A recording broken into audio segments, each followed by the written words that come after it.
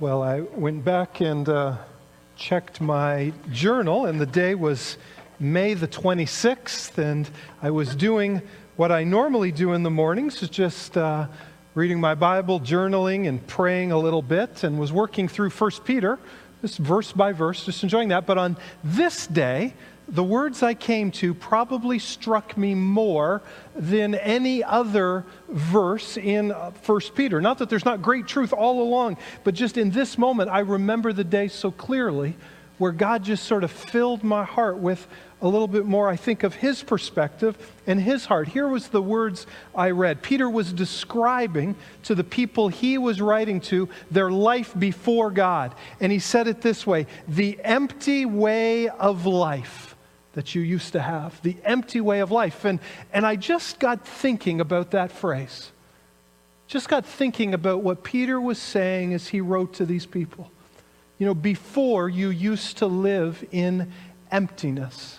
It's such a picture of what the life without God is like. It's the picture that Peter is giving us. Life without God is void, is meaningless, it's empty. It's the picture of here's life without God, and we're constantly trying to fill it with all sorts of things, but they're always just draining out the bottom. It's just emptiness. And that's the description that Peter gives to his readers of the day. And as I was pondering that, I was thinking that's sort of where my heart went next. And the answer is here is, well, why would anyone live that way? Why would you live in emptiness, always trying to fill up life, but never feeling like it satisfies? And then the answer comes in the second half of verse 18. He says, it's been handed down to you from your ancestors. So the empty way of life handed down from your ancestors. And just what struck me is that some people are living an empty life, and it just seems normal to them. It's what they have always known. It's what their parents knew. It's what their grandparents knew. It's what their great-grandparents knew. It's just been the entire course of generation after generation living an empty life. And why are they living it? Is because they just don't know anything better. And my heart just began to break for people that I knew in our country. But then as I just began to play that out, began to think of places in the world. And I don't know what the numbers are, but there are billions of people in the world who know nothing of Jesus or His gospel message. And the communities they live in have for generations never heard of the good news of Christ. And my heart just began to break for them. You know, emptiness after emptiness after emptiness, generation after generation after generation. And in that morning, I just remember what I started to do was go through and pray for people I knew in those situations, or countries I knew in different places in the world, and just praying, God, use me, use us, use anybody, send your laborers, God, for someone to have never heard the good news of Jesus and just be living, as Peter describes it, an empty life. Oh, God, would you send people to tell them the good news of Christ?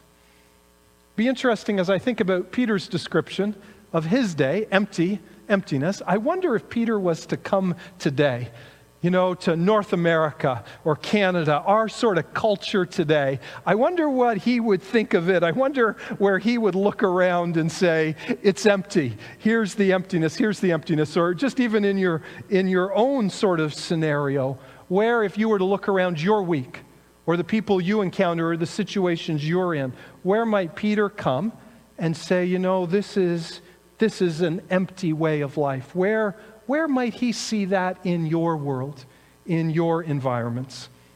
As you're thinking about that, let me just introduce myself.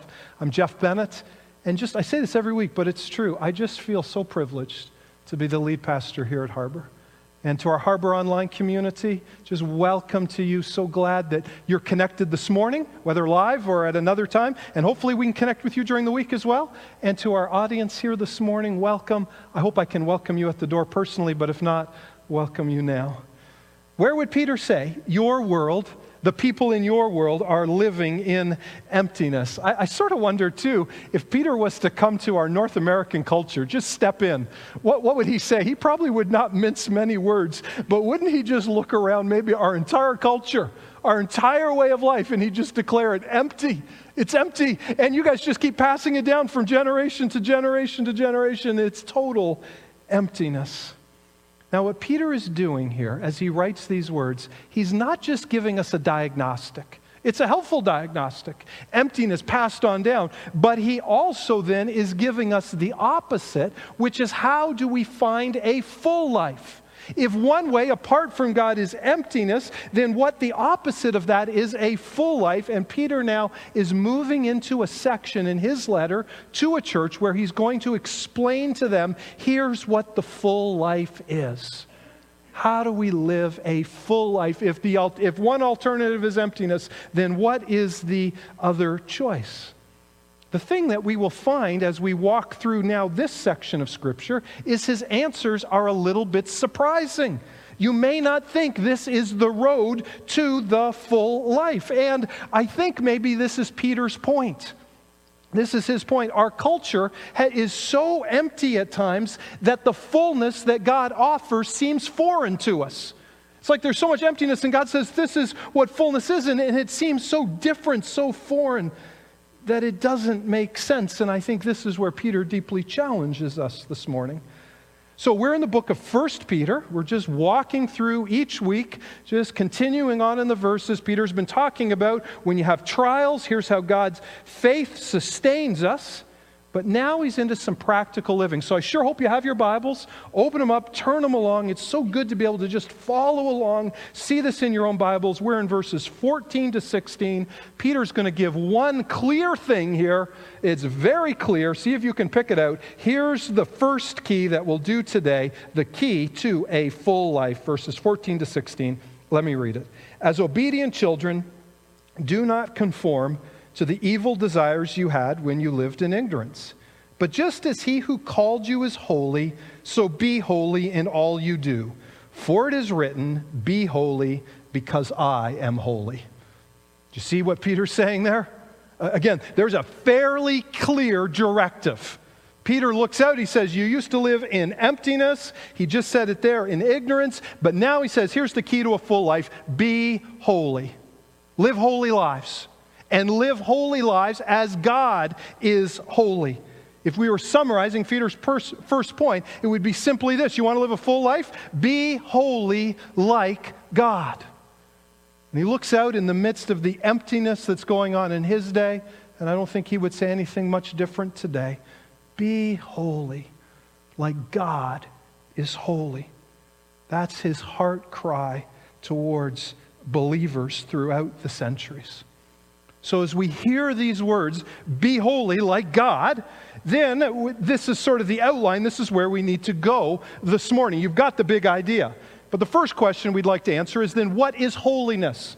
If this is what we are to be, what does it mean to be holy? Then the second question is then, how do we actually become holy? What's the process that God leads us through? And we will see much truth in there. It's a little bit hidden, but we'll uncover it. And then the third idea is, why do we need to be holy? And that returns to what we've just talked about. So what is holiness? How do we become holy? And then why does it matter? So, what is holiness? Holiness refers to God's moral character. It means he is pure and blameless and without sin. And it's not only pure and blameless without sin, it means that God, because he is that way, is set apart. He's separated. When you make something holy, it means you set it apart in a special way, and that is what God is. He is separated. He's set apart. He's sinless, blameless, and pure. Here's how D.A. Carson helps us understand the holiness of God. You'll see it on the side screens. Holy is almost an adjective for God. It has to do first and foremost with the sheer godness of God. In this ultimate sense, God is holy, but what God is holy. He is God. And because there is no one but one God, he is necessarily separate, different from all other beings. In that sense, his very holiness is what separates him from all other beings. So D.A. Carson is saying there's holiness and there's God, and the two just merge together. You almost can't separate them because God, just in who he is this holy God. We use the word holy today and we attach it to things, maybe not so much anymore, but you could think of holy matrimony, holy marriage. What does that mean? It means that a man and woman have set themselves apart for each other, and they commit themselves to live in a holy marriage, which means unique and separate and intimate from all other relationships. On my Bible here, it says Holy Bible or Holy Scripture. What does that mean? It means that these words are inspired by the Holy Spirit and are of such perfection that God has set them apart from all other words. Not that there's not other good things we can read and learn from, but these words are precious and unique. They are set apart. There's a perfection to them. They are holy. They're separate. They're different. And in some ways, this is what Peter's looking out on his audience and saying. He's saying, live holy lives. Be separate. Be different. Be distinct from the culture you're in. A.W. Tozer also helps us understand holiness. Here's how he writes it. Neither the writer nor the reader of these words is qualified to appreciate the holiness of God. Quite literally, a new channel must be cut through the deserts of our minds to allow the sweet waters of truth that will heal our great sickness to flow in. We cannot grasp the true meaning of divine holiness by thinking of someone or something very pure and then raising the concept to the highest degree we are capable of. God's holiness is not simply the best we know, infinitely better. We know nothing like the divine holiness. It stands apart, unique, unapproachable, incomprehensible, and unobtainable. The natural man is blind to it. He may hear God's power and admire his wisdom, but his holiness he can't even imagine. That's how D.A. Carson just helps us begin to get our heads around the very holiness of God. Unique, unapproachable, incomprehensible, and unobtainable. We can't even imagine it. And now Peter, after he has reminded his audience of the greatness and the magnitude of who God is, he looks out at them and he says, okay, be holy in all you do. Not just some, be holy in all you do. Be like God in everything. And if you remember back to the beginning, we talked, they were called exiles, the elect exiles. But the exiles part was because they were, to some degree, already living holy lives. They were living out a different moral code in their culture, and their culture didn't like it. They stood out, and they were mocked and ridiculed and ostracized. But now Peter is not relenting.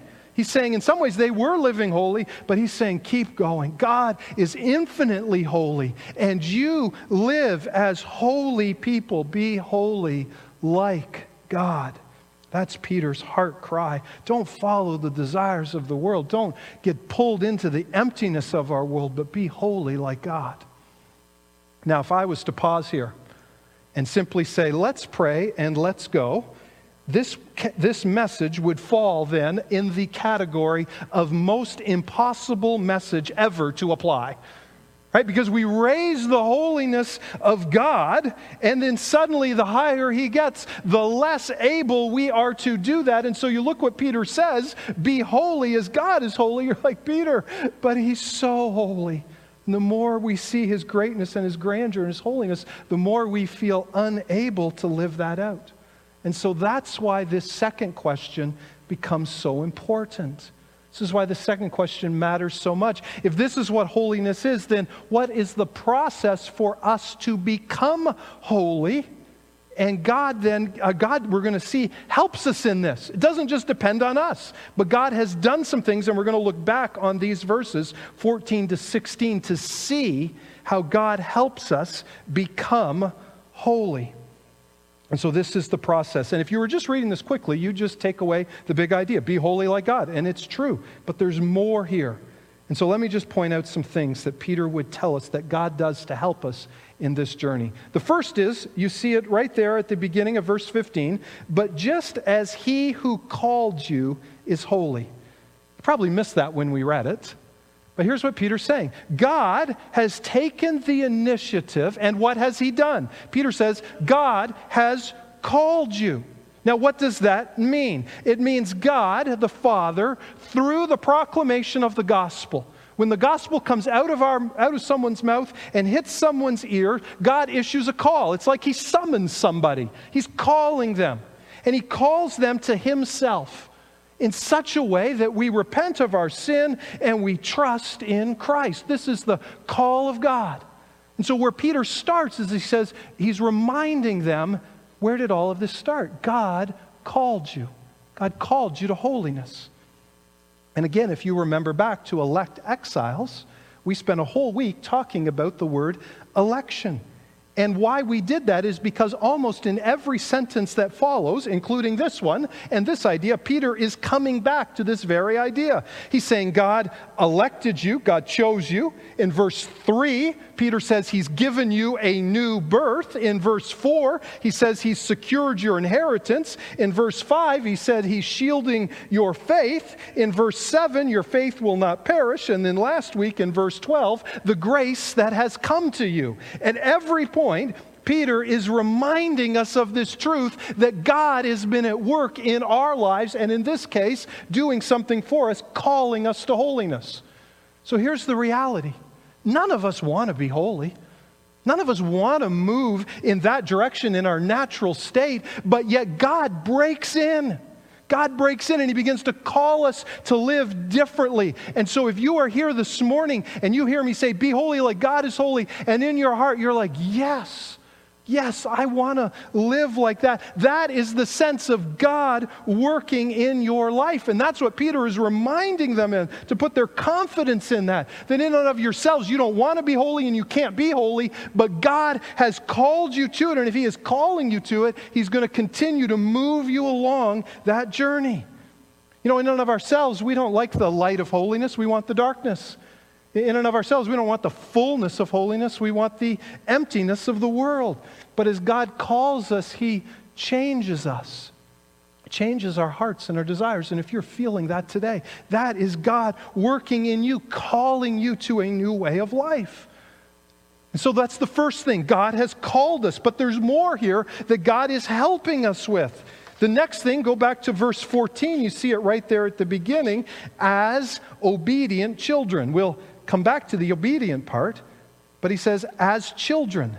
It's the idea that you are a child of God.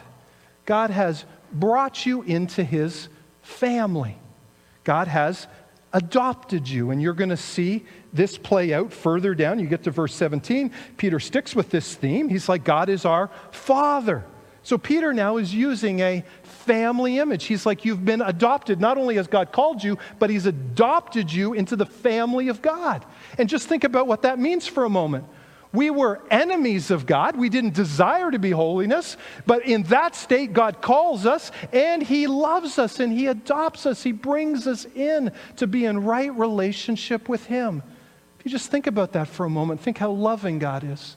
Think how compassionate he is. Think how forgiving he is. Think how wise and how good and how just he is. He does all of that through Christ. And so we look at what God has done for us, and it all is encompassed in his holiness, his holy love, his holy justice, his holy goodness, his holy faithfulness. And what we should look in and say, God, you have adopted me, and you are my Father. And oh God, I want to be like you. You have done all of these things for me. You're my good, good Father, as the song sings. Just think, what is a compliment that children give their parents? That a child would give a father, would say to them, I just want to grow up to be like you. There's some character trait that I see in you that I want to emulate. And this is the same logic Peter is using here. God has brought us into his family. We are now his children. He is our holy Father. And so let us try to live out our lives like our Father is. Now, there's another great thing here that connects all of this, because, again, you talk about this and it can feel weighty because we know that we don't measure up. That we never can be holy like God is. But do you see the little word that it started with? It says, as obedient children. As obedient children. You see, what God does, He calls us and then He adopts us into His family, and we are secure there. We are secure as children of God, and there's nothing we can do to earn that. We don't work, we don't perform to earn our adoption. We get our adoption for free. It's a gift through Christ, and because He has done all of that and we are secure in that, that's what motivates us. And so this morning, as you're thinking about holiness and maybe the weight falls on you with that, you have to return here to this idea. This is what lifts the weight. You're like, God, you didn't adopt me because of anything I've done, and I don't stay adopted because of anything I've done. Just because of what you have done for me on the cross. We glory in Christ that He makes it possible for us to be a child of God. We don't have to perform to be accepted. We are accepted, and therefore we live differently. That's the second thing God does. He calls us and He adopts us.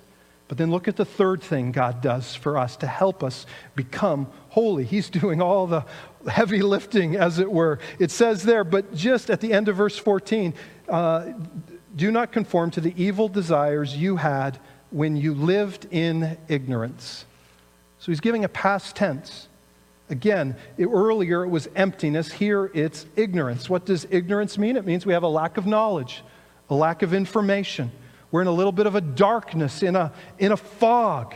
And Peter is saying you used to live in ignorance. But the conclusion is if you used to, now you no longer live in ignorance. What's happened? They now see things differently. God has opened their eyes. They were blind, but now they see. They were deceived, but now they know the truth. And so what has God done in these moments to move them out of ignorance? Well, you could say God has brought understanding, and that certainly would be true. The word I'm going to use this morning, the third thing God does is He enlightens us. God enlightens us. He opens our eyes. He calls us, He adopts us, and all of this happens simultaneously. God opens our eyes. So we see. Now, what do we see? We see God for who He is. We see more of His holiness, more of His greatness, more of His grandeur. And as we see that, suddenly we realize this is where life is. You know, we once were blind to who all God was and the fullness of life in Him. And we just keep turning away. But suddenly, then we just see this, the holiness of God, the greatness of God. And we don't turn away, but we see great value and worth in who God is. I would think some of you know this moment all so well. Maybe it's a moment of reflection, and you think back on your past, something you used to do, something you used to value, something you used to move towards, and you're like, how could I have ever thought that would satisfy?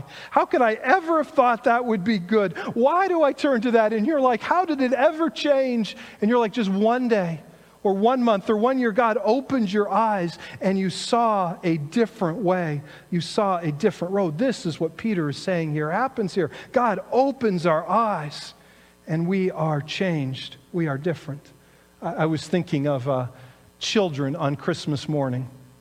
Some of you parents may have played this little joke on, young kids or thought about it. You think of, you get 2 presents. One present is all wrapped up really nice. It's a big box, but it's just empty. And then the other one is small and you sort of hide it on the side, maybe not wrapped up as nice, but that's where the real gift is. That's what they want. And you know what happens with kids, right? They come down the stairs Christmas morning and they see the big box and they just want to open that because, of course, bigger is better. It's flashy. It's great. I'm going to open it up. Now, the thing with kids is they open up the box and it's cardboard. They're like, this is great. This is the best present I ever wanted. And then you as a parent are like, no, there's actually something over here that's far better. And they're like, no, I love the box. You're like, no, just open it. We spent a lot of money on this to make you happy, right? But in many ways, this is what our culture is like. Our culture just sees these big shiny boxes and we run towards them and they are completely empty. And we just keep running week after week, year after year. But yet in a moment, by God's grace, He opens our eyes and we see the real value in His holiness. The real value of who He is and the worth and the joy and the abundant life that He offers. So Peter says, be holy like God. But you see, God has not just left us on our own to get there. He calls us. He adopts us. He enlightens us. But again, this is not just all God. there is for us to do as well. And so the last two parts, once we understand these three things, we see what God asks us to do. The first there comes in verse 14. Peter says, "Do not conform to the evil desires you had." What does it mean to conform? It means to assimilate. It means to comply. It means to act in accordance with the prevailing standards and attitudes and the practices of the day. And so Peter's looking out on his audience and he's seeing what's happening in the world and he's saying, do not be conformed to this world. And so here would be my summary of what Peter says to us today. We stop conforming. Yes, God has done some things for us, but we also then realize that the world is trying to push us into a mold, to push us into a value system. And we say, we are no longer going to conform to these things. Paul writes it very similarly in Ephesians 4. After going through some of the same doctrine, you'll see it on the side screens. Here's how Paul says it. Put off your old self, which is being corrupted by its deceitful desires, to be made new in the attitude of your minds, and put on the new self. Again, Paul says it almost identically as Peter says it here. His words are, first put off your old self, and then put on the new self, and in the middle be made new in the attitude of your mind. Peter has given us the three things God has done. That's where he wants us to change our thinking. And now he says, Paul says put off. Peter says stop conforming. Peter says no longer follow the evil desires. Paul says the deceitful desires. It's the same idea. Put off these old desires. Stop conforming to the evil desires of the world. But there's one little last thing I want to show you. It says, do not conform to the evil desires you had. Did you see that there? It's past tense. Peter's writing to those who are in Christ, who God has called and adopted and enlightened, and he says, your desires were former. They're gone. And this is Peter referring back again to the new birth. God has done something in their lives. He has regenerated them. He's given them a new birth. Now they have new desires on the inside. Before it was just the old nature, but now there's this new nature with new desires. And Peter says, do not go back to the old ways. Let them fade into the past. He's saying this, they're not, your old desires, if you are in Christ, are not the defining power of your life anymore. They are your former desires. They are not new. Don't conform to them anymore. Move forward. Don't conform. Put them off and pursue the new desires. So that's the first thing Peter says we need to stop doing. Put off some things. Put off some things. But then he adds the positive of it, and we've already talked about this. It's in the first verse, as obedient children, and certainly the command, be holy, would fall in this category. And here's what Peter is saying. We start obeying. So one is a negative. We stop conforming to the evil desires. But now on the positive start, we start to obey. We start to live in accordance with these new desires that God has given us. Just a little aside here. About 6 weeks ago, I recommended the book Disciplines of Grace by Jerry Bridges. I know many of you have commented how much you're enjoying that. That's actually his second most popular book. His most popular book, again, that has stood the test of time, is a book called The Pursuit of Holiness. And really, those two books work together in wonderfully complementary ways. And if you're enjoying Discipline of Grace, then I would recommend The Pursuit of Holiness because it really does help with this topic as well. So I'll just say that as an aside. But Peter is giving us two things. One, on the negative side, stop conforming. And now on the positive side, be holy, start obeying God. And so if I was to ask it this way, where do you need to be more holy? Where do you need to be more holy? Where do you need to stop conforming? Where have we missed out on all who God is and find our satisfaction and joy in Him? Maybe for some of you it's to stop being angry, or to stop gossip, to stop lust, to stop bitterness, to stop worry. But then on the other side, we add things to that. We pursue God's holiness. So it's, I want to be more patient. I want to be more loving, more self-controlled, more forgiving, more trusting. Where this morning might God be saying to you, even as Peter says it, be holy like I am holy? In what area do you need to throw off, stop conforming? And what do you need to put on?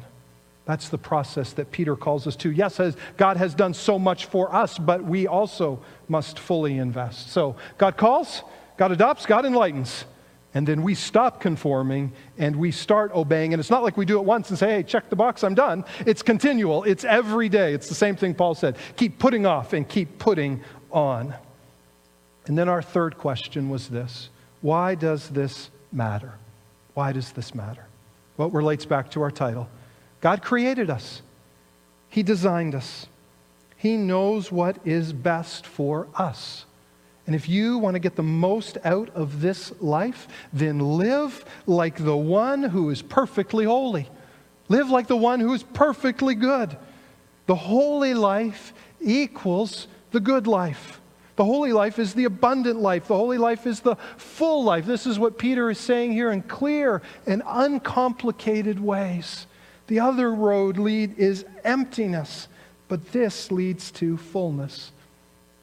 I was thinking, and I've thought about it over the last month, Jesus' words on the Sermon on the Mount. And if you remember that picture, he's there on the north end of the Sea of Galilee. He's on a little bit of an incline, a hill there, and then the crowds would have probably been on the hill slope looking up at him. And then behind the crowd's back, Jesus would have been able to see it, is the Sea of Galilee and Capernaum there down below him. And he preaches this sermon, the Sermon on the Mount. Probably gave similar content quite a bit of times, but near the end of that, he looks at the crowd and he says, wide is the gate and broad is the road that leads to destruction, and many people are on it. And you can imagine just the crowd hearing those words from Jesus. You know, broad is the way, and they think, well, how did I get on this broad way? I don't want to be on it. And Jesus says that the gate is really wide. You don't need to try that hard. You just wander around through our world. You'll get on the broad way, and it leads to destruction. And many, it's the popular road. Many people are on it. But then Jesus says the second part of that. He says, but small is the gate, and narrow is the way that leads to life, and only a few find it. There's this small gate, and there's this narrow way. Jesus says it's not a very crowded road. There's only a few people on it, but at the very end, there is life. In fact, all along the way, it leads to life. And you can imagine Jesus' crowd, the crowd thinking, well, what do I do? What's the application, Jesus? How do I respond? It's actually how he started it. He said, make every effort to enter through the narrow gate. Jesus looked at the crowd that he was talking to, and he was so clear with them, wasn't he? There's a broad gate, there's a broad road, it's popular, and it ends in destruction. But please, Jesus, he's saying to them, make every effort to enter through the narrow gate. It's a narrow gate, it's a narrow way, and you won't find many on the road, but it ends with life. Jesus is compelling his audience to choose that course. And as you're here today, what's the gate? Maybe you've never, ever, or maybe today, you would be humble enough to admit that you had lived an empty life. Maybe as you're watching online or here today, God has humbled you this morning and you realize, my life has been apart from God and it is emptiness. Then take Jesus' word, make every effort to enter through the narrow gate. Who is the gate? It's Jesus. It's himself. There's only one way onto that narrow road, and it's through confessing our sin, and it's through trusting in Jesus as the forgiver of our sin, the leader, the Lord, the King of our lives. And Jesus would say, make every effort to get through. And so this morning, would you humble yourselves? Would you humble yourself? If you've never done that before, would you cry out to God? And would you say, God, would you forgive me? I turn from my sin. And I trust in you as the narrow gate. Help me to walk on this narrow road. And then I know for many of the rest of us, you know Christ. You've entered through that narrow gate. You've celebrated that you did nothing to deserve the call of God to get you through that gate. God was just gracious and loving to you, and you're on the narrow road. And if you're on that narrow road, your heart today is, oh God, help me stay on that narrow road. Help me not to stray. Help me not to get distracted over here by all the old desires that are in me. And so here would be your prayer. God, may you help me have a vision for your holiness.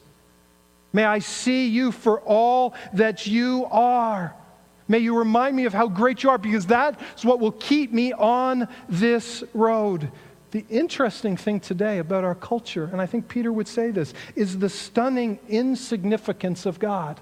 God keeps getting smaller and smaller and less important. And I hope today, to some degree, we might see the awesome stunningness, awestruck, almost frightening next week presence of God, that God is everything, that our lives would be permeated by God. We would see His holiness, and we would not try it in any way to lower that, but we would say, oh God, may you help me, Lord. Help me to continue to pursue you and be holy. But the cry of Peter, the cry that he saw was God was in everything. And may that be our heart's cry, Harbor. God when we wake up, God at lunchtime, God in the afternoon, God as we come home from work, God in the evening, God as we go to bed, God in the middle of the night. God is our motive, God is our guide, God is our comfort and strength, our truth and our joy. The Christian life is lived in God, ever aware of Him, ever submitted to Him, ever trusting in Him, ever hoping in Him. May God just continue to fill us with a vision of who He is. Let me pray. Father, we get a glimpse of your holiness and we know we've fallen far short. And so God, thank you, Lord. We don't want to leave here today. God, we thank you that we are righteous because of Christ. All of our righteousness is found in Him, and we thank you for that. God, we thank you that we are secure in your family. We have been adopted in. God, we can hardly believe it ourselves. But God, we thank you for that. And so, God, as you have done all of this for us, Lord, may we revel in your grace. God, may we see more of who you are, and may you help us to live more the way that you want us to. Lord, may you incline our hearts down the narrow road that leads to life. We pray this in the name of Christ. Amen. Amen. You may encounter someone this week whose life feels empty, and they may not know there's anything different. But as you do, as God would open up an opportunity, wouldn't you share Jesus with them? Harbor, we are sent.